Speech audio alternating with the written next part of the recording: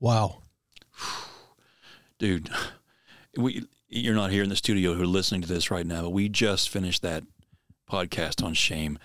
And if you listened all the way through to the end, and you've tuned into this, you could tell I was getting really emotional at the end. I mean, that was probably the first time I've seen you get to that point. Like, you really dug in on that one. It's hard because you're trying to finish the podcast without crying. Yeah. And there you go. Shame. Yep. Look at how that plays up.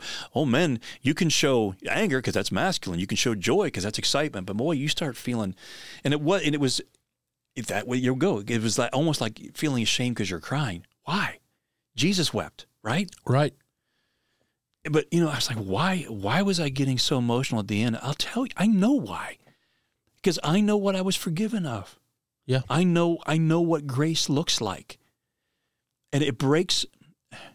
This won't be going out to everybody. I'm going to say it. I forget who the author was one time, but she said someone got mad because she wrote something that they had said to her. They were mad because she told on them, basically. Yeah. And she goes, if they didn't want me to say it, they shouldn't have said it. And I'm not trying to add, like that shame on someone, but I'll be honest with you, it hurt, when after going through, the stuff that happened when I was at the church, when all that kind of stuff happened. I mean, there's no doubt. It was like I'm not saying they were intentionally trying to do this, but it was very much like a shunning. Sure. I can remember the church body was told, don't go visit them at their house. They need time to recover. And although, yes, we needed time to recover, for me personally, I need someone coming alongside of me and saying, you know what, I went through that. Now, and there was one. I had one person who had gone through a really difficult situation. I won't expose that and don't need to. Just say that they went through a very similar but really, really painful thing.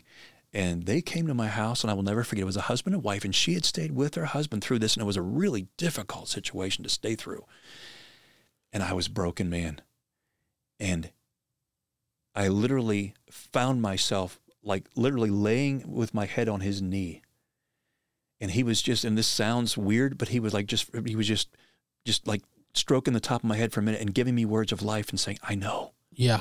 It's going to be okay. It's those moments when somebody else's story, and there was other people that, the gossip wheel. And, what I hated was this. I'd have, people that would see you like in an aisle at a store, and you knew that they saw you, but then they turn and go the other way. Right. And I don't mean to try to minimize this, because this wasn't, like I said, it wasn't a sexual affair. But my heart, there's no doubt, I can't deny that it was an emotional affair. And again, it doesn't matter, but the way that people handle it, man, they just see you and turn the other way, or they come up and they go, oh, we're praying for you. Right. And you're like, who's we're? Yeah. So now we know the gossip wheel has started. Yep. And I think we've all done that. Yeah. But I can say this, when you've had it happen to you, and you have someone move into you, and they don't judge you or shame you, and they say, I'm going to stay with you through this, you don't really feel the need to talk about other people's stuff anymore, because you know that it's wrong.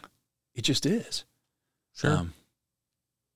I mean, did you ever does it like with you, Eric, does he carry stuff maybe from your childhood or teenage years or as an adult, things that maybe nicknames that someone called you as a kid? I had that, or bullying you and you made you feel like you were weak or frail, or I don't know.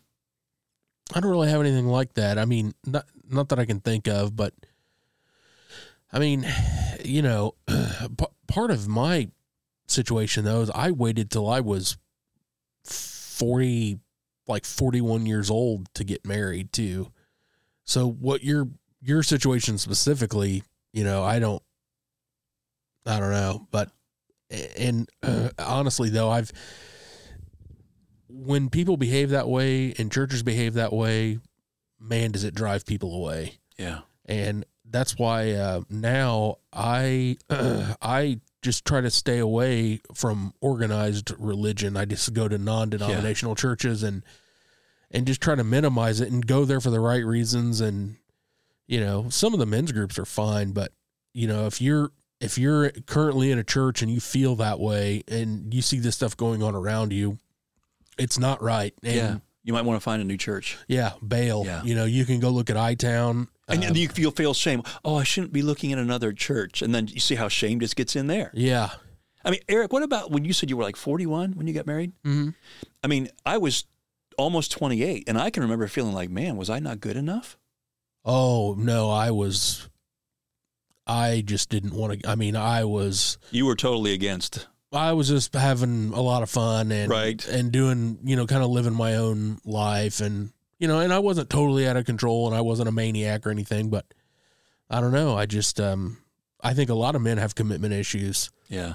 And that's really what it comes down to. I can tell you this, when I think about, what I've been doing now for years in ministry, and you start getting a platform and people begin to know what you do, who you are, blah, blah, blah. And I don't mean that in an identity way. They know what you do.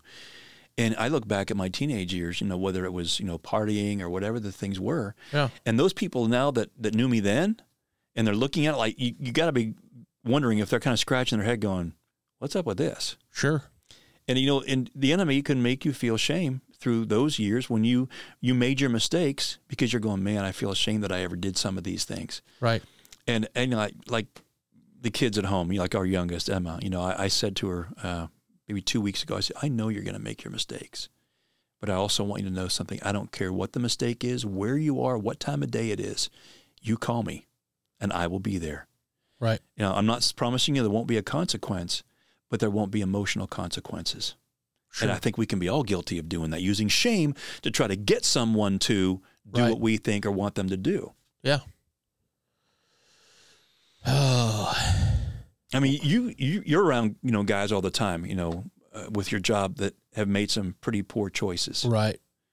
Where does shame play into that with a lot of these guys? Well, I think looking at childhood trauma is the core of a lot of this stuff, and especially, and not to go totally off track again, but I've noticed a lot of times if we have guys that don't want to take showers and stuff like they're supposed to, if you go back and you really dig deep and you look at the file and the information, a lot of those guys were sexually abused when they were little, a lot of childhood trauma. There's a lot to it. Yeah.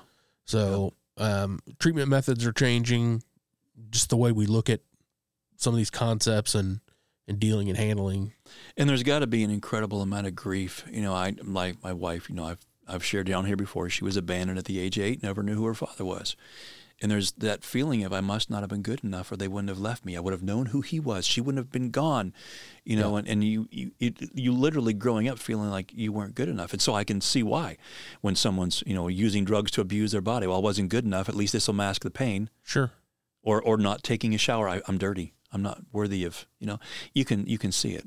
Yeah. I know when I was coming in to record, you guys can't see where we're recording, but we're right outside the center, where Eric is working here. And when I was coming in, there was probably 4 or 5, people standing out in the corner, which are being helped through the facilities here, the Christian Center and different things and counseling. And, there's all kinds of things. There's food, there's all kinds of that help that's available. But there was just, and you could feel it, the sense there was, like you said, I could tell some of them hadn't showered. Their clothes have been sleeping in for days.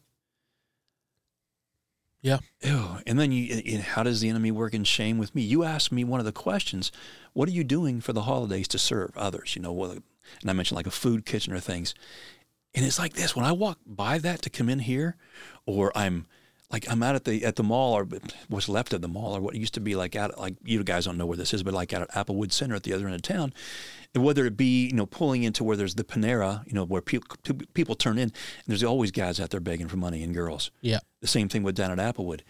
And you pull up, or getting off the interstate, and you have them in your cities, you guys are listening to this, and you're like, man, you pull up and you look in their face and you start almost feeling a sense of shame, like I should be rolling down my window and, here, take money, food. Yeah, I don't at all. Right, and I get that. Yeah, from working here, right. How it can be manipulative. Oh, it's highly manipulative. Yeah. And we're trying to work with the city council and the mayor's office to make a city ordinance that says no more panhandling, channel money into the mission and let us do our jobs. Yeah. Yep. That's the way to do it for sure. I mean, there have been that's times what I encourage everyone else to do. Find your local missions and donate. And if you don't have one, the Christian Center, thechristiancenter.org, make a donation. Goes right in the general fund. That money goes to feed people, baptisms, Bibles, laundry, whatever. And that's a hard thing, because are there legit needs out there? Absolutely there are. But God knows their needs. And like I think what Eric just said, get involved in funneling some, whether it's food or funds or whatever, your time into those facilities that are geared to help. And those guys coming know that they're coming here for that help if they need it. Absolutely. Yep. So yeah, and you pull up and you're like, man, you don't know. Even my wife, she'll sit there. She goes, I just never know. I feel so guilty. And I said, some of these people are choosing that. And the former police chief, God rest his soul, he passed away a few years ago, but he would come and he'd talk to me. And he says, Brent, we've followed some of these guys and seen them walk back behind the Walmart or whatever it was, and they had some really nice cars parked back there they were getting in. That's how they're just funding it. Yeah, absolutely. So, but I think the best thing is, what is the Holy Spirit telling you? You don't want to enable someone. So you have to be really, really careful and ask the Holy Spirit in that moment, to say, God, I'm not wanting to feel shame here, because shame driving me to do something that's not healthy is not going to be a good choice. But open my eyes, God, to what breaks your heart that you see we need. And then open those avenues up, like Eric just said, to get involved. So I guess really, as far as this episode goes, well, this is completing the Big Five man killers, and Shane was the last one. So to kind of just end it with things, remember that, that lack of purpose, when a man is lacking that, he can feel disrespected. That disrespect can absolutely lead him to feeling angry about something, maybe with his wife, and the next thing you know, he's lusting after someone, whether it be money or a woman, and then both. And then it leaves him feeling ashamed. So wash, rinse, and repeat if you're stuck in that cycle. What's the answer? Stay in the fight. Stay in the fight. Keep renewing your mind with who you really are. And reach out to your brothers to have someone to walk with. Okay. All right. We'll see you guys. See you guys. Remember, we are the resistance.